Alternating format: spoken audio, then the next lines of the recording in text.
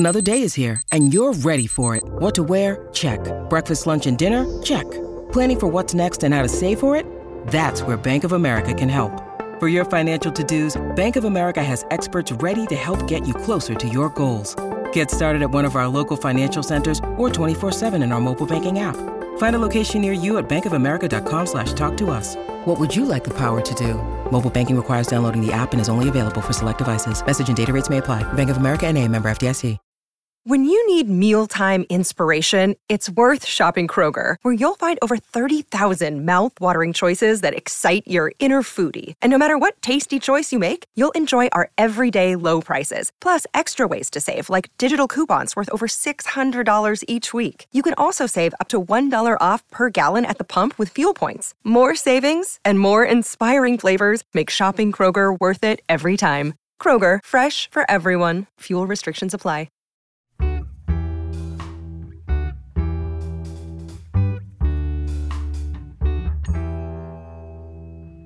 Well, hello and welcome to another episode of But Why. Today I'm joined by Sunday Times bestselling author Otegha Uwagba, and her latest book, which I think is published this week, is called We Need to Talk About Money.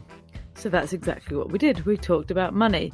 Now, money is one of those subjects, well, it really does make the world go round, doesn't it? And there's definitely a conversation to be had about the ins and outs of finance. I guess it's financial literacy, which is very important. But today we are talking much more about, what are we talking about? Like the overarching emotional connection we have with money, where we learn our values about money, how that shows up in the way we conduct ourselves. We touched briefly on jobs. And I guess this is very much through the lens of being a millennial woman, which has very specific things attached to it. In Otegha's book, she goes through things in a chronological manner, and I loved hearing those cultural references and looking at money in terms of those specific years when we both grew up. I'm trying to cling on to that, although I'm a little bit older than her, but you know what I mean. So without further ado, let's get cracking with this episode. Here we go. So we're here to talk about money and to talk about your book, which I'm going to show the camera, which is pointless because I don't even know these videos will go out, but we need to talk about money. I'm like a third of the way through it, and I've been really torn because I needed to try and read it fast to try and research this podcast, but also I'm really enjoying it. So it's like, I've been a bit of in a wrangle because it's like, I don't want to kind of speed read this. I want to take it in. I think it's absolutely brilliant. Thank you. That's really, really nice to hear. Like, absolutely brilliant. And I know you're like nudging towards publication date, but you've done a really incredible thing of telling your own story, which is hugely personal and based on all your experiences, but somehow tying in universal things. It's so weird when you're, because I think I'm a nudge older than you. I'm 39. How old are you? I'm 30. Yeah, okay. So I was like, but you know, your references are all very similar. And I was just like, oh my word, I've just never even thought about the things that you're talking about. And when you begin to unpick like your relationship with money from the word go, it's absolutely wild. So I guess for listeners, give us a top line of the book and what you wanted to achieve with it, and also whether what you set out to do and what it ended up being, whether they were different or not. Yeah, so We Need to Talk About Money is sort of part memoir, as you said, and also partly cultural commentary, which was very much the intention that I had when I set out to write it. Like I wanted to write a personal account of my own experiences with money over the years, but also talk about what those experiences say more generally about our relationships with money, particularly as that relates to women and, you know, our position in society. So it was always going to be a mixture of the personal, so stories from my childhood, my adolescence, my professional life, but then also touching on lots of bigger issues, because at the end of the day, I am, I'm just an ordinary person. This isn't like a Drew Barrymore type of memoir where it's like, that's just interesting, in and of itself. I was like, I think in telling my own stories, it needs to touch on other bigger issues. So it talks about class and privilege and feminism and race and beauty standards, how money affects friendships. And it's really just looking at how people's experiences of those things differ according to how much money they have, and how that impacts our lives. But yeah, as I said, really exploring the kind of emotional and psychological side about money, because I knew I didn't want it to be like a how-to book or like a manual, because I think there's a lot of really brilliant financial advice out there already, but I definitely felt like I hadn't seen a really personal account of money like this that's really honest. It's honest about the kind of slightly, you know, it's honest about the less glamorous bits, and, you know, the kind of quite negative emotions I've had towards over the years, and things that don't necessarily portray me in a good light. You know, I talk about envy and jealousy and all sorts of things. So, but yeah, that was kind of what I set out to do with it. And in doing that, have you found yourself having more conversations in general with friends, family, etc. about money? Has it like opened it up as something that is front and center in conversations? Yeah, I think definitely. I think the fact that I'm, you know, writing this book about money, I do find that friends tend to kind of bring it up with me, or tend to be a bit more open, you know, about their money situations with me, or tend to just kind of ask me questions, which, you know, I never mind. Like, I'm a journalist, so I kind of see it all as information gathering. Like, I don't know, I had an interview the other week where somebody was like, oh, you know, does it never kind of get boring, like people kind of asking you about their money dilemmas? And I'm like, no, it really doesn't. Fascinating. Like, I'm just learning something each time, even if somebody's viewpoint is completely different from mine, even if the position is completely different from mine. Like, I really go into kind of information gathering mode, and I'm just like, this is all personal research for me on a topic that I find endlessly fascinating. Like, even once I've finished this book, I'm going to continue to be obsessed by this topic. You know, whenever I see an interesting article that's money related, like, I click on it and I have to read it. So it's definitely opened up conversations, and I think it's also made me feel more comfortable talking honestly about money, in a way that, like, my sort of, you know, threshold for what is awkward now when it comes to money, like, there isn't really one. I'm just quite happy to talk about everything.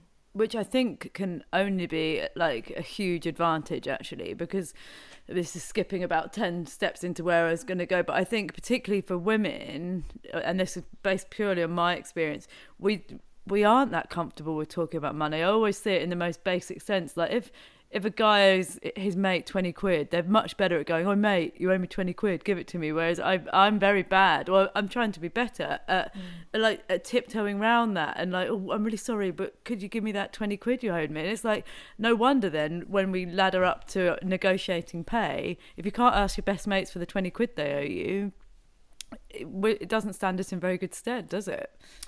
Yeah, but, you know, the thing is, it's interesting that you bring up the pay, sort of, about negotiating pay, because that's actually like a really common myth, and, you know, and I explore that in the book. Like, for years there has been this received wisdom that women aren't as good at asking for money, or less likely to ask for pay rises, and there are reasons and there are data that have kind of led to that conclusion, but there's been much more recent and much more kind of thorough research done on that in the past couple of years. And actually what they found, like, you know, it's been like McKinsey and Company, like, you know, the top consultancy firm in the world, they found that women are actually as likely to negotiate for pay and ask for pay rises as men are. They're just more likely to be told no. Wow. And I think that's a really, really important distinction, because even just looking at my own personal story, you know, I talk about various negotiations in the book, or attempted negotiations in the book, and even now when I look at my life, I'm very comfortable. Even before I started writing this book, I was very, you know, comfortable negotiating. I always asked for more money. Like, when I first started working when I was 21, I'd had this job as a junior account exec for 4 months, and I looked around and I was like, I think I'm doing more than they're paying me for. And so I just went and asked for a pay rise, and I got it. Like, I think, did you? Yeah. And, you know, and that was very much the kind of the assumptions I made about how things should work in the workplace. Obviously, the longer I was in the workplace, the more you kind of absorb certain dynamics and certain expectations. And I do think it's important to say that whilst women are as likely to ask for pay rises and more likely to be told no, it is perceived differently when women ask for more money. Like, I wrote an article a couple of years ago that, you know, just kind of went a bit nuts about this same stat, and had so many women say, you know, I totally relate to this. I've been asked for a pay rise and been denied. You know, I was told it sounds inelegant, and these really gendered criticisms. Like, people don't feel comfortable with women asking for money. That's kind of the sort of the sum total of it. Yeah. And yeah, I mean, I'm here nodding. Like this isn't about me, but I had my background is in advertising. Same. And I was, so I was a creative director, but between my two kids, and I went for a really fateful dinner with some peers, and we're talking about our pay, and I realised I was being paid almost 50% less than I should have done. And when I then went and asked for a pay rise, they said, "But Clemmie, it's not about the money." It's like, we work in advertising. It's consumerism. Of course it's about the money. Of course it's about the money. And then I didn't get the pay, and then actually left the company after that. And for the first time ever in my career, went and really worked out what my rate card should have been. Because the problem is, you get sucked into it. You're not having I wasn't having transparent conversations, so I didn't really know what my worth was. And then when I did go to negotiate my pay in the new job, I was able just to say, I need to be paid what I'm worth. And that for me was I think it's very difficult, especially in the creative industries, if your work is quite hard to put numbers against, and it is quite abstract, and also it's really tied up with your sense of self. Now, I know that writing ads, as you know, isn't like about your sense of self, but anything that involves creativity, I think for too long I saw it as a comment on me rather than on my business value. And once I got my head around that, it was a really big shift. Yeah, I mean, it's not like being a lawyer where, you know, you have billable hours, or you landed this client, or you service an account that's worth this amount. Like it's a lot harder in creative industries, I think, to quantify your worth. But yeah, I mean, I've been in similar positions where I found out that I was underpaid, and it's a really galling thing it's a really galling thing to discover. It is. And the thing is, this is where, I mean, going back to you saying it's endlessly fascinating, it is endlessly fascinating, money, because not only is it the transactions that make us go through life, but it is so steeped in emotion. And there's no way, if you find out you're severely underpaid, that doesn't come with an emotional response of shame, of guilt, of anger, etc., etc. So that is where it's fascinating, that something that ought to be transactional is really far beyond that. So to go back a step, how would you describe your relationship with money growing up and also now? I think growing up, you know, I came from a background, certainly when my family moved to this country when I was 5 years old, we didn't have a lot of money. We weren't like destitute or anything, but like we didn't have a lot of money, and money was tight, and it was, you know, sometimes an issue. And I think I absorbed a lot of that as a kid, because kids are really absorbent. They're like little sponges, and I think most people's relationships with money in some way or another, that kind of financial socialization begins in childhood, and you know, you inherit your parents' attitudes to money and the lessons they teach you, you know, very subconsciously, but you inherit them in the same way you inherit their genes, really. And as I got older, and you know, especially when I got into my 20s and started working, I did just become very anxious about money, and specifically about the idea of running out of money. Really powerful. Yeah, and I was really just sort of just quite panicky a lot of the time, but on a quite a low level. I don't think you wouldn't have known it if you were friends with me. It was very much more like, you know, if like an unexpected expense came along, or like my rent was going up, like even though I could afford it, because, you know, I had like a decent job, you know, I wasn't earning loads of money, but like, I had a decent job and I had a sort of London salary. I would just feel, you know, I was aggressively saving money, which is good financial practice, but it was almost kind of coming from this place of fear. And, you know, I would kind of deny myself things that I could have afforded, or that I wanted, or that I could have justified, because I had this goal of just like hoarding this cash, because that was what I needed to feel secure and to feel like I had a safety net, and to sleep at night, which, you know, I still need to feel like I have savings to sleep at night. But I think a lot of the process of writing this book, and having to actually really sit down and properly think through what my emotional relationship with money was, helped me to realise some of the patterns that I'd formed over the years, and almost kind of allowed me to kind of create like a rational second self who, you know, if I get a £600 bill for a gas leak, for instance, which I had a couple of months ago, 3 or 4 years ago, that would have absolutely floored me. Floored you. And not because I couldn't afford it, but because it just would have floored me. Like, I panicked, I'd cried, you know.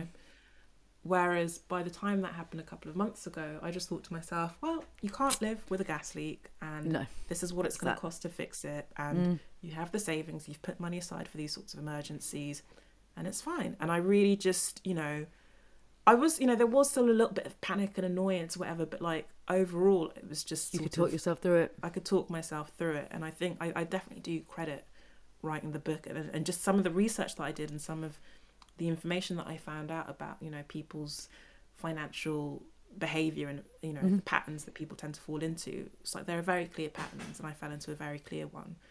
And I think just being aware of that and the fact that I'm not alone and that I don't have this really weird, irrational relationship towards money, which is how I'd felt, that was really helpful for me. Yeah, and the thing is, I can only guess that so many people, I don't want to say everyone, but swathes of people are having those similar reactions, aren't they? And I think there's a bit of a double whammy. I've just written a book as well called But Why, and it's answering tricky questions from kids. And one of them was, but why aren't we rich? And so I cut that up, and one of them is like, well, what define rich? You know, there is rich in terms of your health and love and all of those things, which is a really valid answer. But we, as you say, we do kids a real disservice if we also don't talk about the nuts and bolts of money as well. And so we have to. I've kind of gleaned my money education from bits and bobs off here, and you know, I don't feel like I really understood things in the way that I should have done. And so there's a double whammy of lack of financial education and the emotional that fear of what happens if we run out of money as the end point. And it's quite a toxic it's a combination. Yeah, I mean, the thing that I always say, and I was really, really lucky about this, is that my parents really taught me about the ins and outs of money, and I grew up very financially literate, which I think has served me so well. I've realised, you know, just very basic principles. Like my mum took me to open my first bank account when I was 8 years old, and we put £20 in that I'd gotten as like birthday money from an aunt.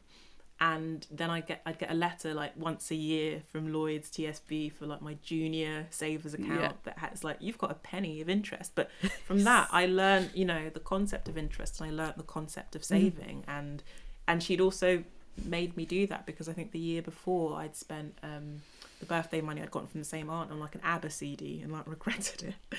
And so she was like, okay, you're going to learn how to save and like delayed gratification. And I think I remember withdrawing that money when I was like maybe like 13, 14. Like I don't know what I wanted to do, but I was like, oh my God, I've still got that account, and like went and drew it.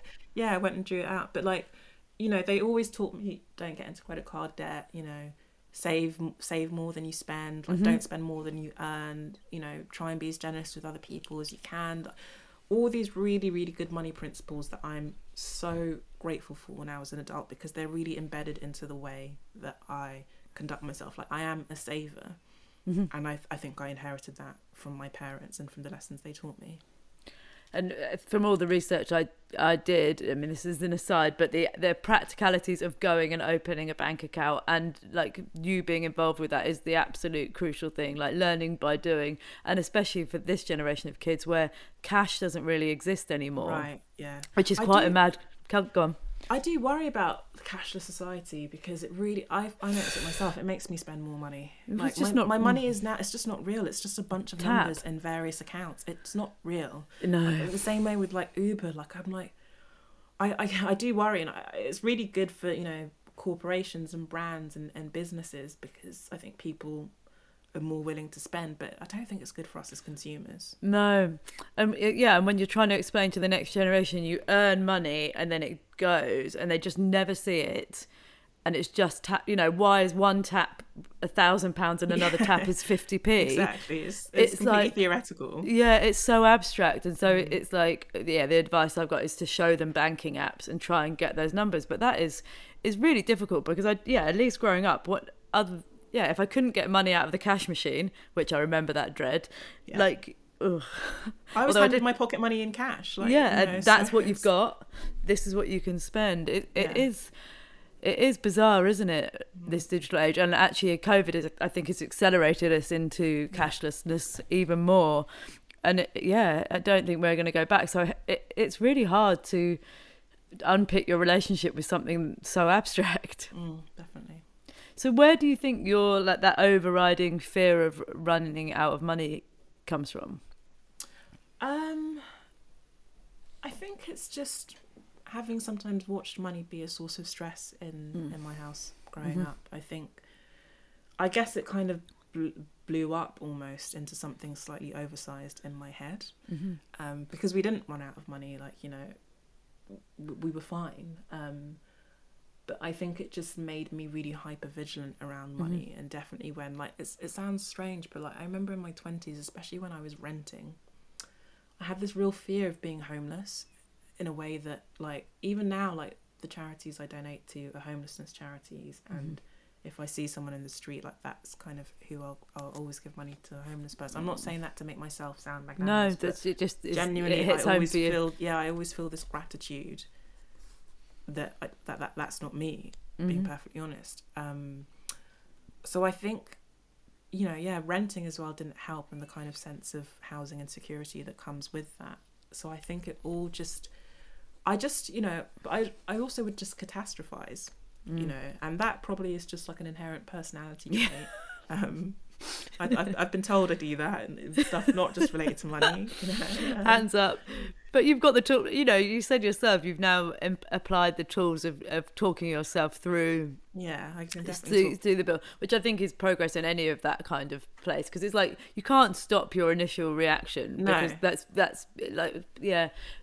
Someone said, yeah, your first reaction to things is what you've like kind of grown up with, and then as you educate yourself about anything, if you can then unpick it and get yourself to a safe space. But it's interesting with any of these kind of spaces, actually, that's been a real bonus for you. That it's a great thing to have savings in the account. It's just knowing how to nudge it, isn't it? Yeah, exactly. It's just about striking that balance. So yeah, I'm always, you know, I'm really grateful for the fact that I saved from, you know, right from my very first paycheck when I was 20. When I started working, I was temping as a receptionist, and I put money aside and did that throughout my 20s, and that ended up being really helpful and instrumental in allowing me to get on the housing ladder, along with a couple of other factors. But, you know, the fact that I had savings and had been saving over a decade as opposed to over a couple of years was really helpful for that. So I definitely, you know, I'm glad to be a saver, but it's just that there were also points in time, if I look back in my 20s, where I was like, you could have said yes to that holiday or to that birthday out, or to that dinner, and it wouldn't really have made a difference to your savings. And you know, I was like a bit too tight with myself at points. It's really interesting. Lucy Sheridan, who's the comparison coach, she talks about every month and this is a hugely privileged place to be, but every month she allows herself to, like, she puts aside this treat money. And it's a really interesting concept, because if you've got any kind of negative hang-ups about money, I find the idea of literally allowing myself to spend frivolously, even though it's really considered, I find that really difficult. And she believes that she tries to spend a little bit more than is comfortable, just so that she gets that kind of thrill. I was like, hats off to you, but I find that really difficult. But the problem is, if you never allow yourself to enjoy it either, then what's the point? Yeah, definitely. So I think I definitely in the last, I don't know, maybe a couple of years, I've kind of started to allow myself to treat myself a bit more. There was kind of like a rock bottom point in my late 20s where I'd put myself on this minuscule budget. So I was earning money, but I just, you know, was saving so much, and I was miserable. I was running out of money, you know, 2 or 3 weeks into every month. I ended up racking up overdraft fees, and that was the kind of turning point, because I was like, Tega, you actually have the money, and you're now paying overdraft fees because you've put yourself on this tiny budget. I hadn't been on holiday for years. Like, I was really just putting myself through it in order to save as much as possible. And that was the kind of turning point when I think I was sort of moaning to a friend. It was like one really dark, grim winter, and I was like, oh, I can't even afford to go on holiday. And I was like, you actually can. Yeah. You've got money, so if you want to go on holiday, you can do that for yourself. And I did it because I really needed a break. Like, I was really burnt out, and I think that just kind of allowed me to loosen the purse strings a little bit and realise that there is a bit of a balance. And obviously you have to be in a position where you can actually meet all your costs, and, you know, you can actually afford to treat yourself. But I realised that, I I don't think you should be a martyr to saving. You know, you can't like make yourself miserable. I think sometimes when people talk about like millennials who can't get on the housing ladder, and some of the advice you see in those sort of tabloid newspapers, it's like, oh, but why do they go on holiday and why do they have lattes? And it's like, because I want to have a nice life. Like, I should be allowed to enjoy my life at the same time as this. Like, you know, I saw this one account which was, you know, occasionally those accounts of like people who've managed to make it onto the housing ladder against all odds, and she kind of talked through what she'd eaten for the week, and it was absolutely miserable. Like, it was like carrot sticks and like cans of cheese. You know, this was how she was aggressively saving, and I thought, that is miserable. That you shouldn't have to do that in order to get on the housing ladder, and suggesting that you have to be that self-sacrificing with yourself. It's not realistic. So, no. Yeah. In fact, I spoke to Medina Grillo, who's got a How I Rent, and as for all the reasons you say, renting can be problematic, but also renting can be something to celebrate. You can make wonderful homes, and especially actually in the rest of Europe, renting in the rest of Europe. It can be a brilliant thing. So, you know, the idea that, of course, owning a home is brilliant, but, you know, not at all costs to everything else, because, yeah, you're right, then sometimes it's just more nuanced than that, isn't it? Yeah, definitely. I mean, to be honest, my renting experiences were pretty horrendous all the way through. But there were also choices that I made that probably made them slightly more so. Like, I lived in places probably a fair bit cheaper than what I could have afforded, because I wanted to stay, you know, things like that.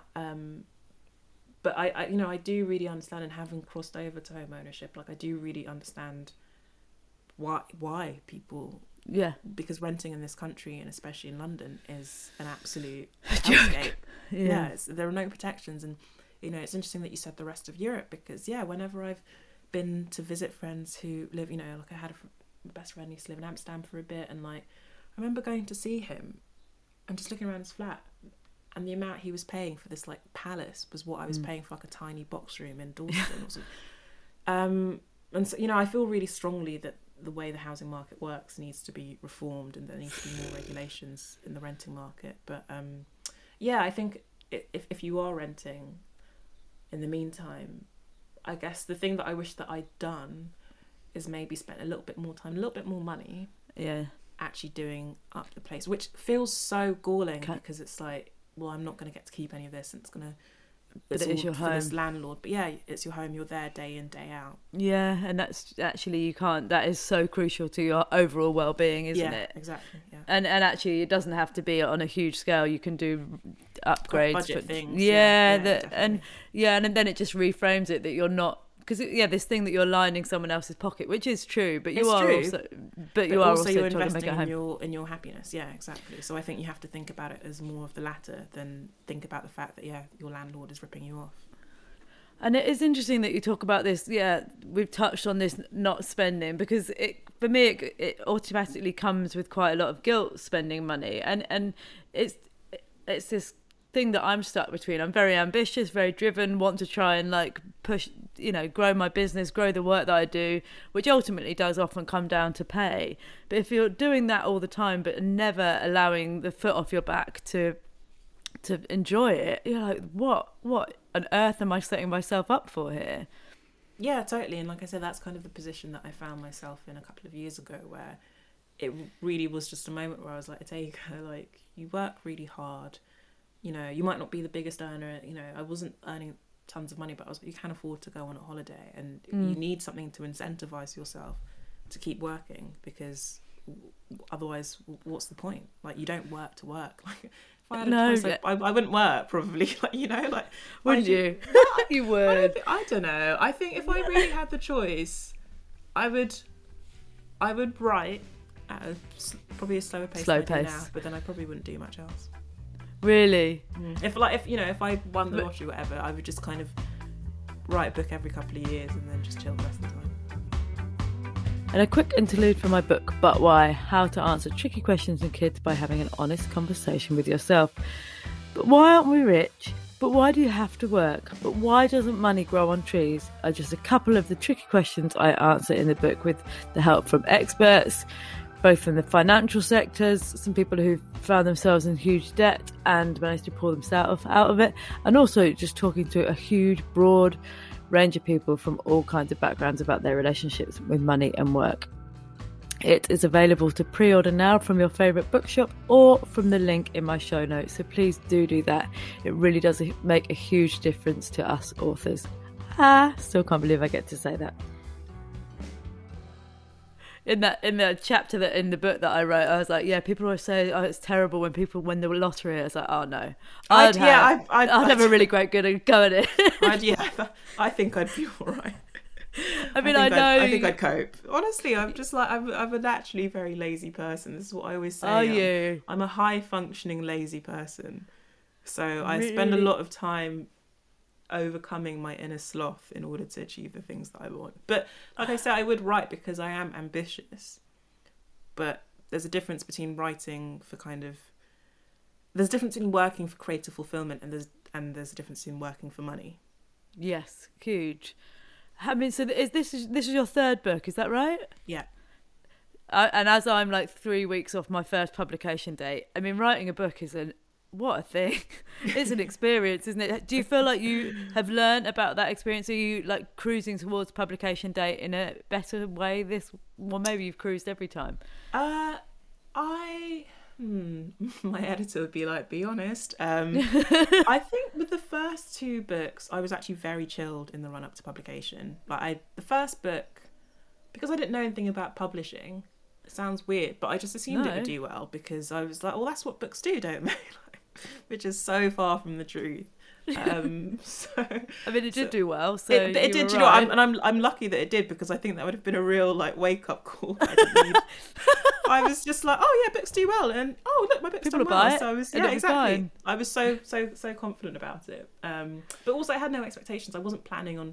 At that point, I wasn't sure that I was going to, really have a long career as a writer anyway. So I was like, oh, I've got this book. I'm kind of just happy that I've got a book deal. I'm putting a book out in the world. And then obviously in the years since, I've, really committed to writing as my livelihood. With my second book, Whites, that came out last November, it was an essay. Again, I felt pretty chilled in the run up to publication because that book was just me saying what was on my mind and saying what I needed to say. Yeah. And so it's not to say that I didn't care how it was received, but for me, sort of the process of writing that, it almost like it was, I sort of drew a line under it once it's finished. Yeah, if that makes sense. And anything that happens, and then done. Anything that happens is just what happens. And especially when you're writing on such a fraught subject, I was like, I really kind of need to protect my piece in terms of responses to it. So there was that.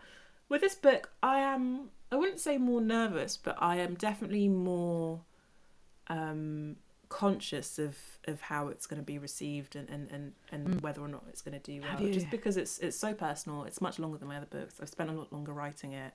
I think I've gotten way more invested. I've done a lot of research. It's been working on it for 3 years. So I think naturally I'm just I'm just kind of more, I guess, attached to it. Because the first two books I wrote very, very quickly. Like Little Black Book, I wrote that in a couple of months. Whites, I wrote in a couple of months. But this I've been working on for 3 years. So it's a different kind of level of attachment to it. Well done for being honest. And I mean, it's going to do really well. I know that. So you're fine. You're absolutely going to cruise it. But I'm going to hold you to that. If it doesn't, I'm going to be like, it'd be my responsibility. Yeah, and my publication day is 2 weeks later, so I'll be already in the absolute depth. But similarly, mine is extremely research heavy, and I think, if I was to write another book, I wouldn't go down that line again, because the processing of information is a whole different thing. Like writing, I get in a kind of out of body experience, and that's fine. But like processing stuff and pushing it out, fact checking, research, all of that. It was that was the most time consuming part of writing this book, because it's partly memoir and then it's partly more commentary, and that's where the research comes in. And like the memoir bits, like I could just write them very quickly, but the other bits, like, you want to be accurate.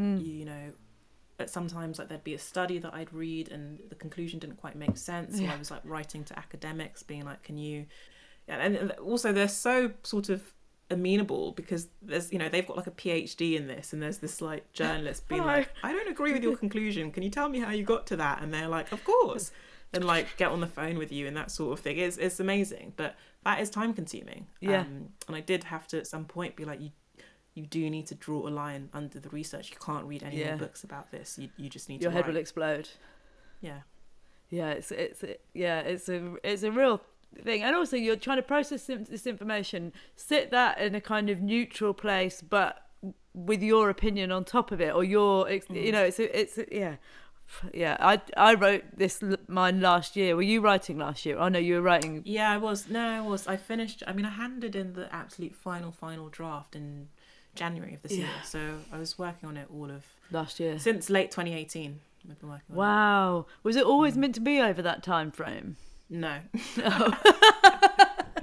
So it was supposed to come out in 2020, but at the end of 2019. So it wasn't to do with the pandemic actually, but at the end of 2019, I just said to my editor, look, I need more time to get this to the standard that I want it to be at. And they were totally chill about it, which I'm so grateful for, because not all publishers are like that. But they'd read a couple of the early chapters and they were like, if you need more time to get the rest of it to that standard, then that's totally fine. So we pushed it to 2021, and then the pandemic happened anyway. So I was like, it worked out. Do you think the pandemic, you'd have written it differently? Has the pandemic shaped this topic? I mean, money's going to be front of mind, I guess, because of the ongoing financial implications of the last year.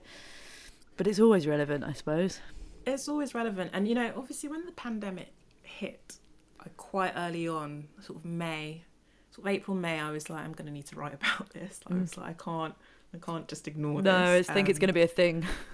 I think this is going to be a bit of a thing. So I realised I was going to, but I also left, you know, because the book is kind of in chronological order, I was like, I'm going to leave this till basically the end of the year and really kind of see how things pan out, see if I can get a sense of how it's actually impacting things, and also how it impacts my life, because it did impact my life in various ways. So I essentially was like, I am writing this memoir in real time, and I actually need to wait and see what happens. And honestly, it didn't affect a lot of the book, because especially when it comes to sort of wage inequalities, whether that's along gender or race or the domestic, you know, household labour burden for women at home, the pandemic did what always happens in times of crisis, which is that it just exacerbated existing patterns. Yeah. So everything I'd written about just got worse. Yeah. Dialed up. But it didn't, exactly, it just dialed it up. It's the same sort of thing that happened after the recession in 2008. You know, the same patterns are literally being transferred to 2020. So that, again, in that instance, women tended to be kind of the shock absorbers of like household poverty. They tended to be the ones that picked up the slack in terms of, you know, looking after kids, more domestic labour. If suddenly people are like, oh, I can't afford a cleaner or whatever, it was women and, you know, female partners who were picking that up at home. And then we saw what happened with the pandemic, which was that, you know, women overwhelmingly were the ones that were homeschooling children. Like both parents, and this is in obviously heterosexual couples, but both parents faced an increased sort of burden of household labour, but it was women who had to do more of it. So you could, you know, you predicted it, and then it transpired. And then I just sort of had to wait for some data to come out, and so I could actually substantiate it. And the same thing with, you know, racial pay gaps and racial wealth gaps. You know, black and ethnic minority people were more likely to lose their jobs. As we heard, they were also, you know, dying from the virus at disproportionate rates compared to white people, which that I didn't expect, but, you know, that ended up being the case. And to an extent, you know, we're not going to see the full ramifications of the pandemic for years, if not decades. We're not. You know, in every sense. Yeah. In every sense. So I could only write about what had transpired really by the end of 2020. But the situation hasn't changed that much since then, to be honest. No, yeah, you're right. It's the dialing up of all these issues and becoming more acutely aware of them. And also it's where the pain bit comes, because for all the things you just said, we know are wrong. But as the wave is crashing over you, it's very hard to know how we begin to make changes on that, other than to go into panic, which definitely isn't a good outcome, isn't it? But yeah, I'm trying to dig around for some optimism at this point. I don't know if I've got anything to offer. I mean, it's maybe reevaluate how certain aspects of how I live my life. And I think it's made me actually much more aware of how fortunate I am, which I was always kind of relatively aware, but just the fact that I came through the pandemic intact, touch wood, and financially intact, and I know a lot of other people didn't. And that's not to say it wasn't challenging for me. Like, you know, of course, I'm self-employed, so I lost a lot of work and a lot of business, and I had to be very I had to think fast basically and rely on my savings. But I'm lucky, and I think it made me realise that probably more so than I had pre-pandemic. Yes. That doesn't sound too smug. No, I think I resist the urge to edit yourself there. I think that's exactly it. We know it aggravated the bits where there's problems in your life or disconnect or inequality, but the flip of it, there are bits where I'm abundantly aware of how fortunate I am, and that's quite a head fucky thing to get your head around. Actually, I think that's been the cycle that I've been on, is like, this is really difficult, but it could be worse, and that isn't to you should allow yourself to say this has been really difficult for some self-employed, and it was definitely really difficult, especially in that first lockdown.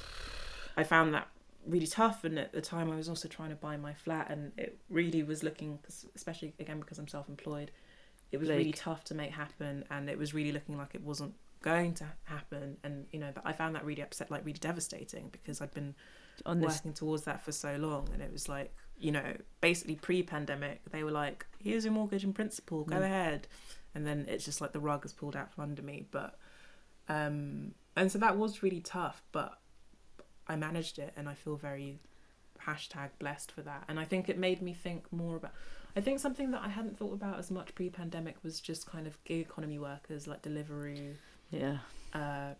and Uber drivers, and the extent to which we rely on them, and the extent to which they have absolutely no workplace protection whatsoever. It's so uncomfortable. It's been so uncomfortable, hasn't it? Just watching that play out when the roads are empty. And it's just delivery. It's like some horror movie. It like Black Mirror, really, isn't it? And it's like, guys, look what's happening. There's so much of that. Like, the world is absolutely mad. I'm convinced of it, and it feels like it's heading into increased madness. But it just kind of just made me think about what I can do to kind of, you know, I've just been thinking about worker solidarity a lot more, and like how I can do that across different like class levels. And just because I'm not an Uber driver doesn't mean that I shouldn't be kind of conscious of what's happening with them, and thinking of ways that, you know, whether it's petitions or whether it's kind of lobbying or just kind of making noise about the situation, or to be honest, in my case, what I've just started doing is tipping. And also like talking to people. I've watched that transaction sometimes when people take like the Deliveroo off people. It's I know exactly what you mean. Literally, it's like dehumanising. Like, say hello, how's your evening? Have a good evening. Like, don't just take, especially if they can't. I mean, definitely, I agree. It's like these, and that is like not even an achievement. That is just remembering that we are all people existing in this with the same challenges and the same human desire to, you know, be comfortable and be loved. And if you can't. I can't bear it. Just because they appear on an app, there's still a person there. I can't bear that kind of thing. There's so much I wanted to talk to you about, and I'm aware that I'm running out of time. Other than to say, you've done something brilliant, and I'm very excited for it to get out in the world and to get into people's hands. And it's really brave to share your story, because, as you say, it might not be a Drew Barrymore story, but actually it's your life. I love hearing. It's like reading someone's diary. Like, it is a bit, isn't it? It's very personal. It's really personal. It's like what you were drinking. There's the bits about when you're at uni, and I was just like, I absolutely love this. I want to know all this stuff. And it's as I said at the beginning, it's brilliant because I'm so caught up in that, but also learning loads of things along the way, which is amazing. What fast forward 6 weeks, what do you hope to be the impact of the book? What do you want people to be saying, doing off the back of it? You know, the biggest thing that I want is actually as it relates to the workplace, because, you know, as I write in the book, I worked in a couple of different toxic workplaces within advertising.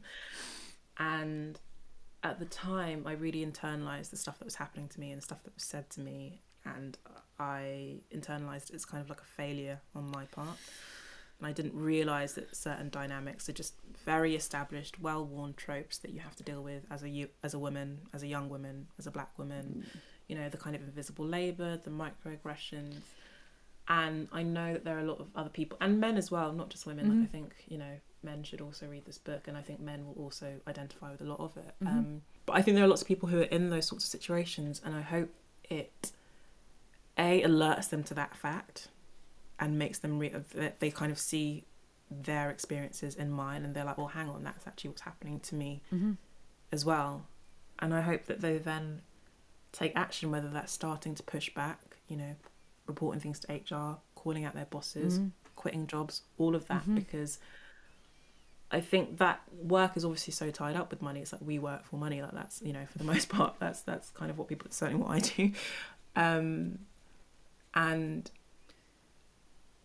especially when you work in a 9 to 5, you feel very vulnerable and very precarious. And, you know, I'm so much more bolshy now that I'm self-employed when I don't feel like I have anyone to answer to. Well, you have to be, but also I'm like, fine, if that client decides I'm too difficult to work with, I'll just work with someone else. But when you work a 9 to 5, if your job fires you, that's a really big deal. I have one source of income. And I think that encourages people, understandably, to be much more scared and to not stand up for themselves. And I definitely get that. But I just really hope that people start calling out kind of workplace toxicity and exploitation. Like, that for me is, I think, also one of the most defining features of my 20s is having to deal with a lot of shit at work. And I would not wish those experiences on my worst enemy. Genuinely wouldn't. So yeah. I'm sitting here nodding because, you know what, this is really good for me to hear this, because like you, I've been self-employed for over this pandemic, and, you know, there's so many times I was just like, oh, I just wish I had a guaranteed paycheck. I just wish I did. And I wish, you know, to be self-employed does mean working insane hours. But I have literally shut out. So I left advertising, you know, in my early 30s, and I've it's only talking to you now that all those triggers are coming up, and I was just like, oh yeah, that was a guaranteed paycheck, but it wasn't really guaranteed because I could have been fired, and it came with so much. It's this weird thing, I think, particularly in advertising, where you feel like you're part of a culture, and there's a work hard, play hard thing. So I was really good friends with everyone that I was working with. And then the day you don't get a pay rise, or the day you leave, or the day you resign, and you get a tragic card, and no one gives a shit. Like, no one gives a shit, and it's really hard because you've poured so much of yourself into it, and it's weird because it's a corporate industry masquerading as something else. And I think if you worked for a bank, you know that it's work, but the boundaries are definitely there way more. Yeah, I know. I think creative industries and creative workplaces and ad agencies in particular really capitalise on that whole, we're all a family, we're all a team thing. We're not. And it's a way of getting people to work harder, we're servicing for less money than they should get. We're servicing a very lucrative bottom line, and it's just like so it's really hard to wake up to, because there was so much of it that was fun, and there was so much of it that was validating. And you just don't really know, unless you talk about it, as you've done it through the work that you do, you don't even know it's toxic. Well, I didn't. I knew that I was unhappy, and but I couldn't place it until I've got the maturity to reflect on it and go, oh my word, this is absolutely mad. I knew I was deeply unhappy. Yeah. And I knew that I didn't like working there, but I think to actually look back at these things and be like, oh, that was a classic toxic workplace. Yeah. It's taken me a while to realise that. Yeah. And at the time I was like, I don't fit in here. I'm not the right type of person, or there's something wrong with me. I need to try and be more X or more Y. That's definitely how I felt in my 20s. And interestingly, that was the time I'm now like sober, but at that time I was drinking an awful lot. And it's no surprise, it's all tying up in it, isn't it? You're unhappy, you're self-medicating, and also you're trying to be the person, that fun time person, and then it's absolutely exhausting. And then to come and try and be good at work, it's like, wow. Yeah, so for all the self-employed, the challenges of being self-employed, which are huge, at least it's my gig, and I forget that that's such an amazing thing. Yeah, definitely. Yeah, well, yeah, I mean, you just sent me on a whole round. I'm going to spend my whole day thinking about that now.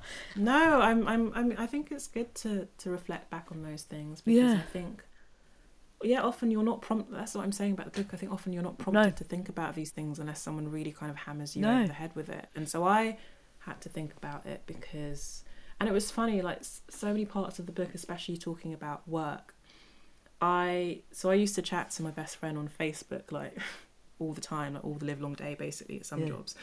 And so in order to write certain sections, I actually went back into Facebook and downloaded the archive of years. Yeah. And that's also what's actually published in the book. So I did ask for his permission to put in little snippets. Like, it's literally all as is.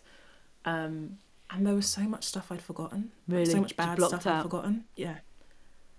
And I just thought, how can you have forgotten like this racist comment or that? Like, I'd just completely forgotten it. And so I do think it's important to actually look at these things, like look at them square on. Because now, like, honestly, with all the trials and tribulations of being self-employed, I still feel very lucky to be able to work without that, with who I want, you know, with the sorts of people, you know, and I choose who I work with based on basically whether I like them. Yeah. Like, if I don't like someone, I'm not going to work with them. No. What? And you don't have that option when you work in a 9 to 5. No, and you suck it up. And, you know, our work, as you say, not only does it pay our bills, it takes a huge percentage of your life. And so, you know, there's all those things that the people that you're spending your life with end up being who you become. And, yeah, just wake up to it, basically. And don't be too afraid to make a change, I suppose. That's easier said than done, isn't it? Especially when the jobs market is, I don't know. Yeah, I hope that people are inspired to just reflect on the whole thing from the beginning to the end, from those early days of pocket money to university to navigating splitting bills to navigating pay, you know, your pay. And I feel like I'm bad that I haven't got all the way through your book, so I haven't been able to talk about all the things you covered, but we've done a chunk of it. Thank you so much. Oh no, I've got 3 questions before I end. Let's wrap it up in a neat way. Where can people find you? And I mean, we've talked about the book a lot, but shout out the book and where people can get that. So you can find me getting into fights on Twitter at OTEGHAUWAGBA. I'm like, did I spell my name right? Yeah, at Atega Uwagba on Twitter. And the same on Instagram. And yeah, my book is called We Need to Talk About Money. It's published by Fourth Estate on July the 8th. And yeah, that's me. And you've got 2 other books as well. Oh yeah, sorry, of course. My other books are Little Black Book, A Toolkit for Working Women, which is like a career handbook for working women, as the title suggests. That came out in 2017. And my essay, Whites on Race and Other Falsehoods, which came out last November, and they're all published by Fourth Estate as well, and you can buy them at any good bookshop. They're available there. And then 2 questions to end. So this podcast and the work that I do is inspired by a few things. One of them, one of my favourite traits, which is honesty. I think that honesty is one of the most valuable things we can have. What is your best trait, and what trait do you most admire in other people? Okay, the trait I most admire in other people, that's an easy one. Yeah. Is ambition. I realised that it really, like, even in my friends, like, I was thinking about the friends that kind of attract into my life. I find that really, and you know, even in a romantic way, but even my friendships, like, I just like ambition. Not cold ambition where it's like you're the kind of person who'd do anything to get ahead, but I like someone who is ambitious, and I really admire that trait in other people. My best trait personally is, I think I can be quite charming when I want to be. Yeah. So that's I think I'm good at talking to people and sort of getting on with people, like, and it's something that I use. Like, I've travelled a lot, like, done solo travelling. Like, I always feel very confident going into a situation where I don't know anyone and feel like, yeah, I can get along with anyone here. I think that's an amazing trait. Do you think that's learned, or you think that's just you as you are? That's definitely learned, because it's really funny, and I kind of can pinpoint the exact point I learned to do this, was because when I was at uni, I was like part of a big group of girls, and we never went anywhere without each other. We were always, it had to be like, you know, if I want to go to this thing, you have to come with me. You're a crew. And then after uni, I had a big falling out with them. We've all made up now, but I had a big falling out with them where I didn't speak to any of them for about a year. And so I had to start going to things on my own and learning how to do that, because I was like, well, I still, you know, so there'd be like a house party or something, someone I know, and usually you'd meet up with a friend beforehand. And go together. You go together. But suddenly I'm kind of turning up on my own. I know people there, but it's that thing of turning up to parties on your own. And I honestly think that year was so pivotal for me, because I became so used to and comfortable going to things on my own, and have carried on being able to do that, even when I do have people to go to stuff with, which, you know, I do. Yeah. But I'm just like, I can go to situations by myself and deal, and it's totally fine. And I'll probably find someone, I'll probably strike up a conversation. It'll be totally cool. So yeah, I think that was a really important lesson for me to learn when I was 21. I think it's like the one. I think that's like, isn't that like one of the ultimate life skills, to be absolutely sure of yourself? And yeah, I think, well done you. And it's funny when people say the thing that they admire in others, and then obviously I don't know you other than this conversation, and I've seen the work that you do, but I'd say you ladder quite high on the ambition thing. So often the thing people admire is like, oh yeah, you're just describing yourself. But that's perhaps. But I definitely, it's something that I reflect on a lot. Like, I don't know, when like a friend fire in their belly really with work, I'm just like, like I feel like it's my win as well, and I'm just, it makes me really happy. So and I just feel proud of them. So that's definitely... it's all those things, isn't it? You know that you're on your own right journey if you can just be abundantly happy for everyone else's success. I like basking in their glory. Like, I say to all my friends, I'm like, my pension plan is when you all make it really big. Well, first of all, you're going to need to house me. But second of all, I'm going to go on all those shows and do vox pops about you and be like, yeah, so I knew her when she was 25. And I'm just going to get paid like a couple of grand each time, a couple of hundred. So I was like, I've got you all marked. That's my retirement plan. So, yeah. And meanwhile, you're doing the same, but you're just pretending you're not. And then the other thing it's inspired by is like my absolute love of a big chat, and my kind of version of that it's probably a small scale group, like 4 to 6 people, something involving food, something not involving a late night because I like to go to bed early. Describe your like ideal setting for a really big chat? What kind of size of people, what time of day, where would you be, what would you be eating? Okay, so I'd be on holiday somewhere in Europe, either kind of south of France or like Barcelona, you know, somewhere sunny, and it'd be a dinner of 2 or 3 people, no more than 3, including myself. And, you know, it's that thing, the sun's just set, it's maybe 8 or 9 p.m. I know, I'm just describing what we haven't had in the past. I know, it's like the dream. Sun's going down, you know, maybe it's just after the meal. So when last time I was in Barcelona, I discovered this amazing term in Spanish called sobremesa, which translates very literally as after table. And that's literally a word in Spanish to describe, you know, after you've had the meal, just sitting and chatting, and you're just sitting there drinking and chatting and picking and ordering bits and another glass of wine. They actually have a word for that kind of period. Yeah, I know. And I was like, it just kind of says it all. And that is like my favourite thing of an evening. So that's my ideal big chat. Yeah, I mean, it's like, it's absolute gold, isn't it?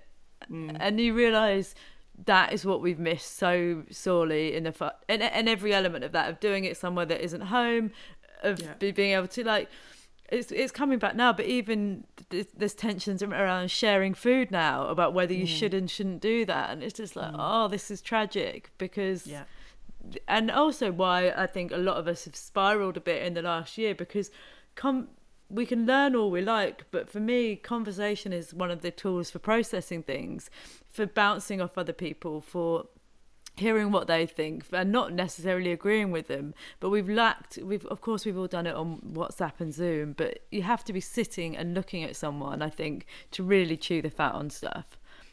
Definitely. It'll come back though. Probably not. I know, that's that. When I get that moment, whatever point in the next, you know, year or so, that's when I'll be like, okay, the pandemic is over, because that's what I really want. Yeah, I'm channeling that. Yeah, and the thing is, we've all accepted this summer's probably a write-off. It's a write-off. Next year, You don't think I'm it also is? going to try and I don't know, but I'm also going to try and recreate it in London. Like you can kind of have that sort of evening a little bit in like a sunny garden. I agree. If the weather's just right, you can kind of pretend you're in Costa del Peckham or whatever. Yeah. So it's so true. And I've actually, I remember in that lull in the summer last year going to the Rye and everybody doing their thing and going, this is actually really beautiful. It really is, and it's not how we'd all choose it, but yeah, I've never seen, I mean, that was the joke, I suppose, I've never seen it so busy as it was over last summer in the evenings. And yeah, so we can. Oh dear. Yeah, no, you know what I mean. It was all safe, but you know what I mean. That was the bizarre thing of it. Anyway, yeah. Well, here's to what did you give me the Spanish again? I'm going to try and remember. Sobremesa. Oh, I really want to try and whip that out, and I clearly am never going to remember. But it's a lovely thing. And thank you so much for joining me today for this. Thank you for having me. Brilliant chat. Do you go into your whole advertising bit in due course in here? In the book, it's juicy. I name names. Do you? Yes, those big London ad agencies. There is a time. A trip. Yeah, but we've come out the other side and exactly. So we survived it. Thank you so much. And Steve, I think that's it. I'm still really, really trying to log that bit of Spanish into my head. And even as I'm recording this outro shortly after the episode, I can't remember it. So that's a shame. But that particular window of time really is one of my favourites.